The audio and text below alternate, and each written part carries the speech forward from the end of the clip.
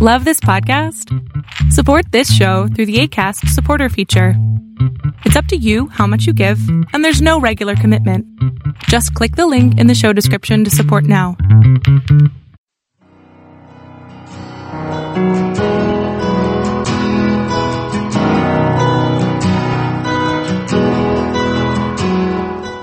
Welcome to Fresh Encounter, the radio ministry of Lifelong Anointing Church. Our mission as a church is to equip the body of Christ to increase in wisdom and in stature, and in favor with God and with men. We're glad that you joined us for this edition of the broadcast. It is our prayer that this broadcast will be a blessing to you. Here now is Pastor Otuno with today's message. To start with, in 2005, there was this French documentary, that was released. That French documentary was titled The March of the Penguins, It was released by Alex Warman. Now, in this particular documentary, it reveals the extraordinary length to which the emperor penguins go in order to raise their kids. The breeding process involved a very long march by the male penguin. That's why I say it's tied to the Father's Day. A very long march by the male penguin between the breeding ground and the food supply. During the long march, the male penguin will incubate the egg, will carry the egg, incubate it throughout the winter blizzards, and does whatever is necessary to make sure that the egg is protected. The male will do everything possible to make sure that that egg receives all the attention and all the care that it needs. And because of that very long walk between where the breeding takes place and the feeding area, what you find is that the male penguin had to travel that particular distance, and they sometimes starve themselves. Just to make sure that they protect the upcoming young ones. The commitment of the male penguin to the birth of the next generation is what is one thing that keeps the male penguin, that is what keeps them going. The fact that they know that a new life is on the way. The fact that they know that they have to protect that particular egg, or else there will be no future. Because they know the importance of that particular match. They do everything possible to make sure that the egg is protected. The question that comes to mind is that, why is it necessary? What is the thing that motivates these male penguins? What motivates them to be able to take that match? What motivates them to be able to pay the sacrifice? What motivates them to be able to make a commitment to seeing that the next generation will come to life? What? They don't have a committee like us. They don't have the advanced brain like us. They don't sit down and say, okay, I built a house here, I've built this there, I have cars, I have a mutual fund, I have stock that I want to give to my children. They don't have all those things, but they are motivated, they are determined to make sure that their next generation is preserved and is brought to life. Why? There's only one excuse, there's only one thing that we can use to explain this, and that is the automatic response to the natural survival instinct encoded in their DNA. That is the only thing. It is the natural instinct of survival and the passing along of one gene to the next generation. That is the only thing that they have going for them. They don't have the understanding, they don't have the wisdom, they don't have the rational reasoning of men, of human beings. They only have their DNAs to move by. Now, if the penguin understand that the survival of the next generation is a function of the commitment of the present generation to take that long walk. What does that mean? The penguins understand that if they are going to have a tomorrow, if they are going to have a next generation, if they are going to have people that will survive them, they must make that journey. They must be committed to that next generation. They must be willing to sacrifice to make sure that that next generation, comes to life. And the same thing happens to us here. If we are going to see the future that we are looking for, if we are going to see the future that God has promised us, if we are going to see a better life for our own families, if we are going to see the things that God has promised unto us, we must be willing to make certain commitments. Because if you don't make those commitments, we might have the good life today, but the assurance of tomorrow is not guaranteed. The penguins understand that if the present generation is not committed to taking the long journey, they have no future. Now, from the actions of the penguin, one can comfortably say that the realization of your desired future, the realization of your goals, of your dreams, of your aspiration, the realization of the things that God has spoken into your life is a function of your commitment. To realize that desired future, you must be willing to make a commitment. And the interesting thing is that many in our culture are afraid of commitment. Afraid of commitment. Okay? For some reason, even people in the church don't like the word commitment. Okay? They believe that commitment means lack of freedom, lack of choice, bondage, or restrictions. Just have this feeling that when you talk about commitment, it means that they are no longer free to do what they want to do. Okay? And the interesting thing is that very few people see commitment as a promise that they have made that must be kept. Very few people see commitment as a pledge that they must fulfill. They don't see commitment as a thing that they have given themselves to. A commitment to fulfill a promise that they have made. They don't see it that way. And because they cannot see commitment in those terms, they have difficulty relating with the word commitment. Because what makes a father different from just somebody who gives birth to a boy, or give birth to a son, or give birth to a child, is the fact that they are committed to the raising of that particular child. What differentiates a mother from just any other woman that gives birth to a child is the commitment to see to the welfare of that particular child. Commitment makes the difference. I want you to look at it. Take a look at this cartoon. Okay? I don't know if you can read what is in there, but I'll read it to you. The cartoon says, you have a 30-year mortgage, a 5-year lease, a 5-year car lease, a lifetime gym membership, but you are afraid of commitment. Isn't that interesting? You know, how can you be afraid of commitment when you sign a 30-year lease? How are you sure you're going to be around in the next 30 years? But you sign that lease anyway. How are you sure you're going to be around even for the next 5 years? But you sign a lease for your car. But when we ask you to make a commitment to Lord Jesus Christ, say, no, not me. I still have to enjoy my life. You know? When we ask you to make a commitment to a very simple process, you are afraid to make that commitment, but you are not afraid to make commitment to the things of this particular world. The book of Ruth that we read this morning is a good illustration of the power of commitment. For those of us who are familiar with the book of Ruth, you will know that the book of Ruth started with a family called the family of Elimelech, his wife Naomi, his 2 sons, Mahlon and Chilion, and they used to live in Bethlehem. The Bethlehem, the Bible refers to as a place of bread. They used to live in a place of bread. For some reason, the place of bread became a place of famine, a place of destitute, and they had to move. And when they moved to Moab, a place that God was not even happy about. They moved there. And when they moved there, the Bible says that Elimelech died. And the sons of Ruth got married. The sons of Elimelech got married. One of them got married to Ruth, the other one to Orpah. And as time went on, the death sentence that has been placed upon the family continued. The 2 sons died. And Naomi now got a word from the place of bread and said, there is bread again in Bethlehem. And she wanted to go back. Okay? And as she wanted to go back, we want to pick the story up from verse number 12 of Ruth chapter 1. Ruth chapter 1, reading from verse number 12, the Bible says, turn back, my daughters, go forth. I am too old to have a husband. If I should say I have hope, if I should have a husband tonight and should bear sons, would you wait for them till they were grown? Would you restrain yourself from having husbands? No, my daughters, for it grieves me very much for your sake that the hand of the Lord had gone against me.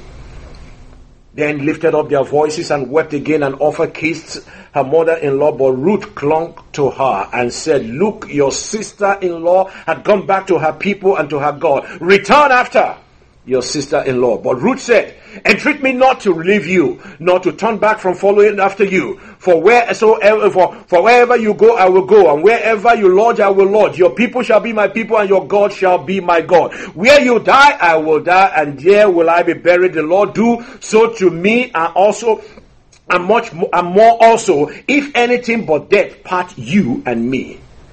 Now when Naomi saw that she was determined to go with her, she stopped speaking unto her. In other words, she stopped convincing her to go back. If you have your Bible, I want you to actually pay attention to verse number 16 and 17. Ruth said, entreat me not to leave you, or to turn back from following after you. For wherever you go, I will go, and wherever you lodge, I will lodge. Your people shall be my people, your God shall be my God. Where you die, I will die, and there will I be buried. The Lord do so to me, and also more, and more also, if anything but death part me. Now, here was a woman who had lost her husband. Okay?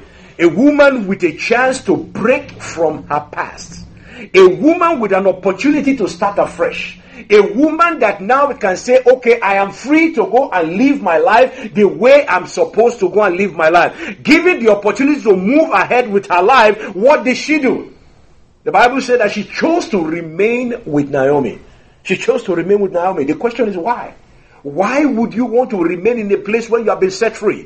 Why would you want to remain in a relationship that no longer is productive? Why would you want to remain in a relationship that is not giving you what you're supposed to have? The Bible did not give us any particular clear answer. It doesn't give us any specific reason why Ruth decided to stay with Naomi. But just reading from that particular book of Ruth, you will see that the reason, from the verse of the scripture you just read, you will see that Ruth's action was characterized by three basic reasons. The first one was a conscious decision.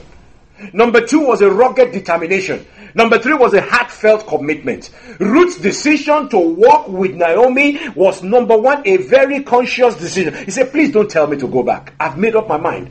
It was a rugged determination. When Naomi was saying, follow after Orpah, go up to your fathers, go to your gods, go back to your country, she was determined to say, no, I'm going to remain. And then there was a heartfelt commitment. He said, anywhere you go, I will go. Where you die, I will die. Where you are buried is where I'm going to be buried. Okay? A conscious decision that's strengthened by will, strengthened by willful determination, resulting in a heartfelt decision. That was what led Ruth to where she was. Now, I want you to understand one thing.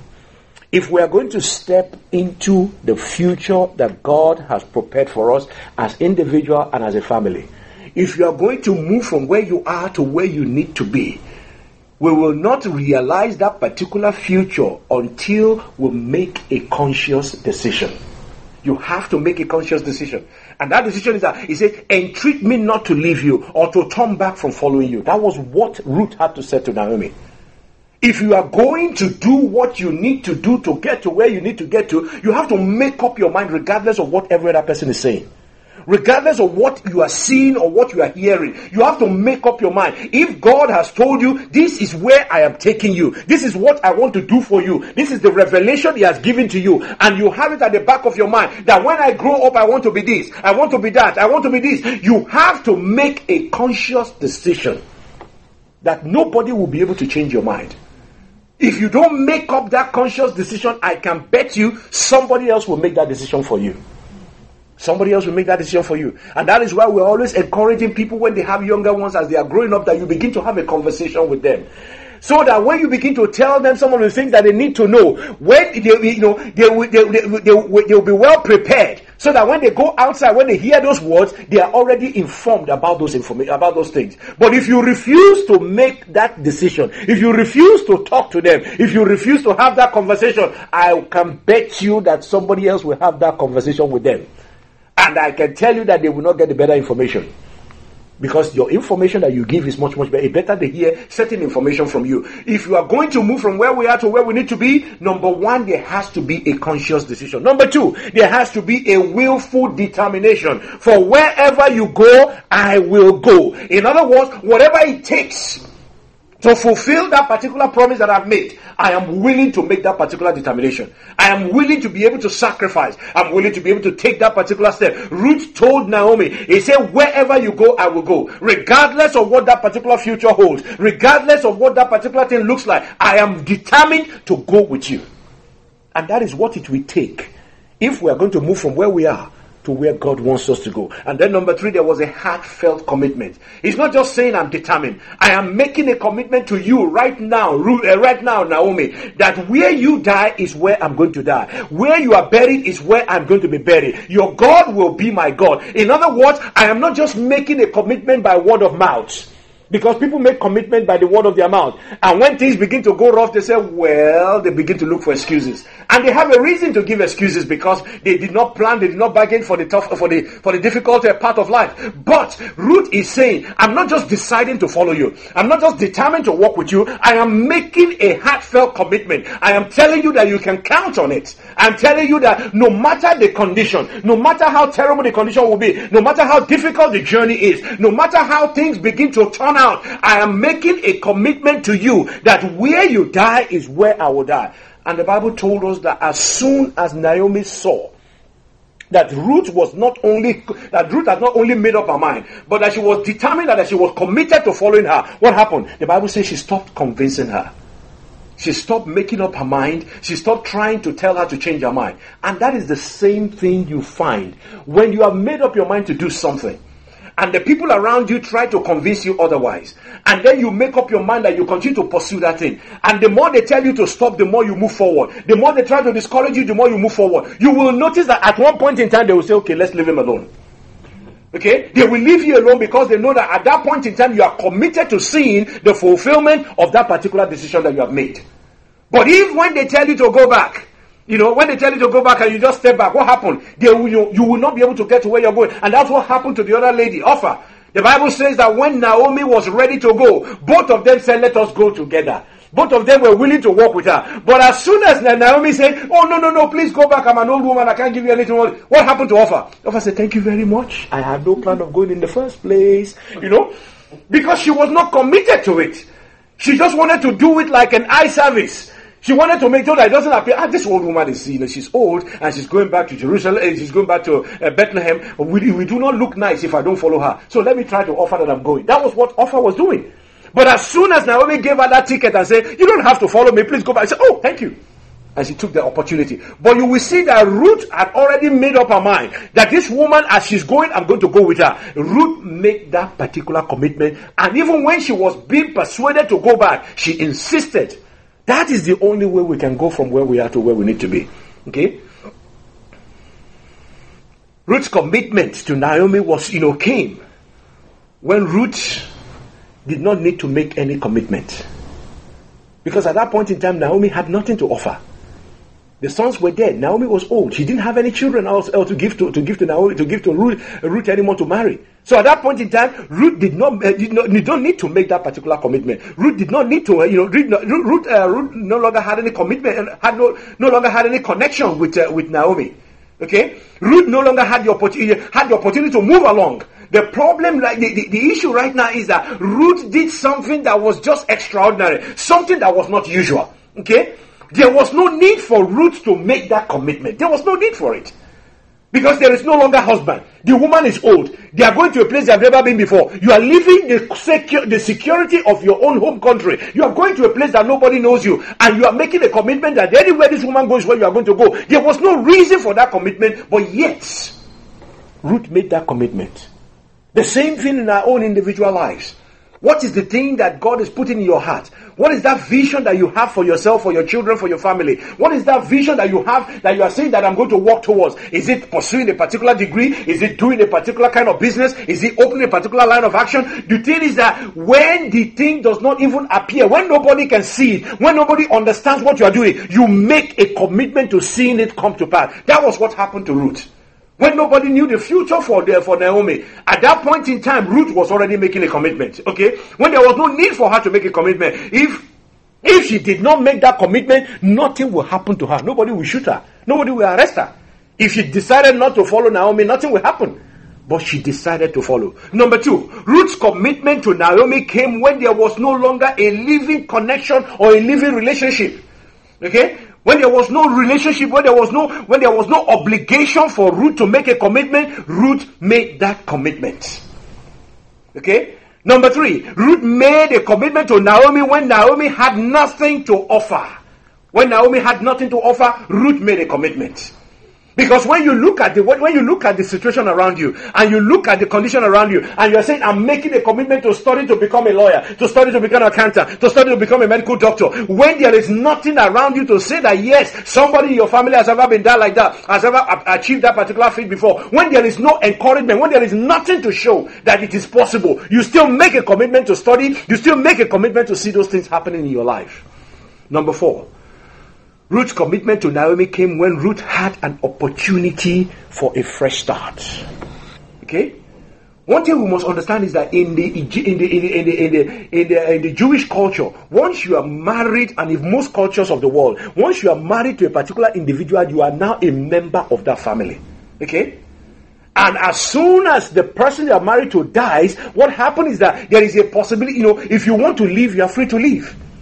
The husband of Ruth is dead. There's no obligation anymore. There's nothing tying them together anymore. They don't even have children together.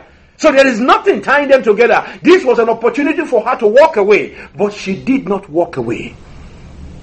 Ruth made a commitment even when she had the opportunity for a fresh start.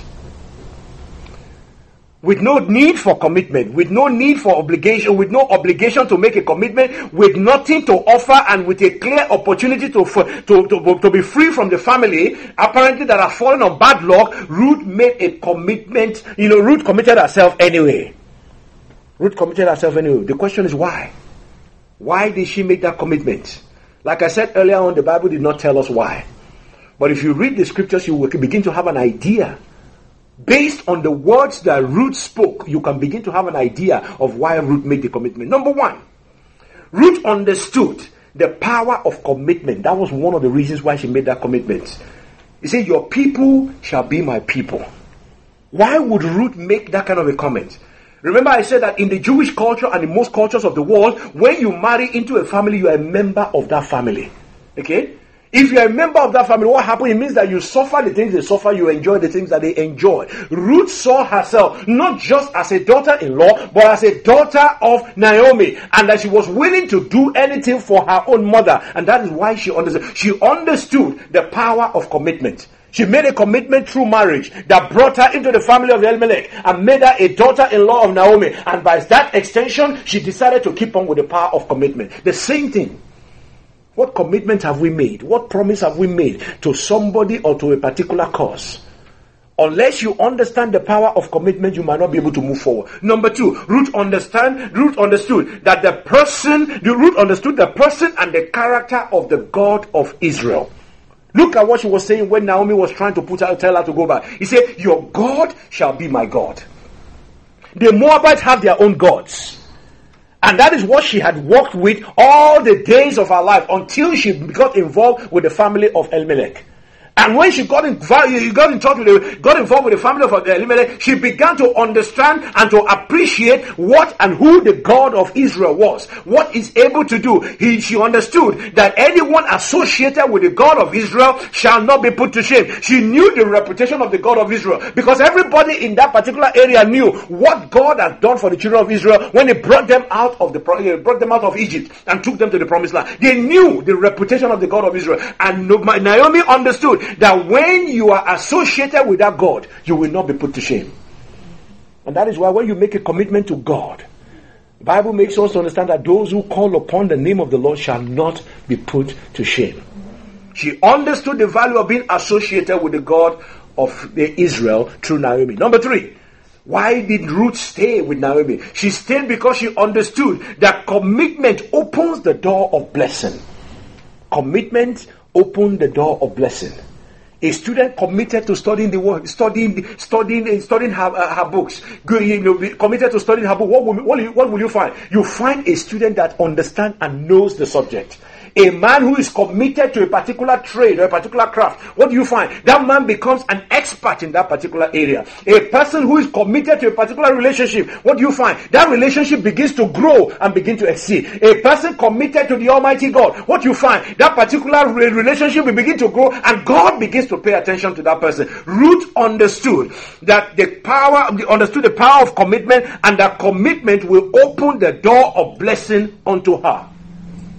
And the interesting thing is that if you read that same book of Ruth, it's a very small book. You can read it in a sitting. Under an hour, you should be able to finish reading it. But if you get to verse number 4, chapter 4 of the book of Ruth, you will find out that there was a man called Boaz, who was a family of Elimelech.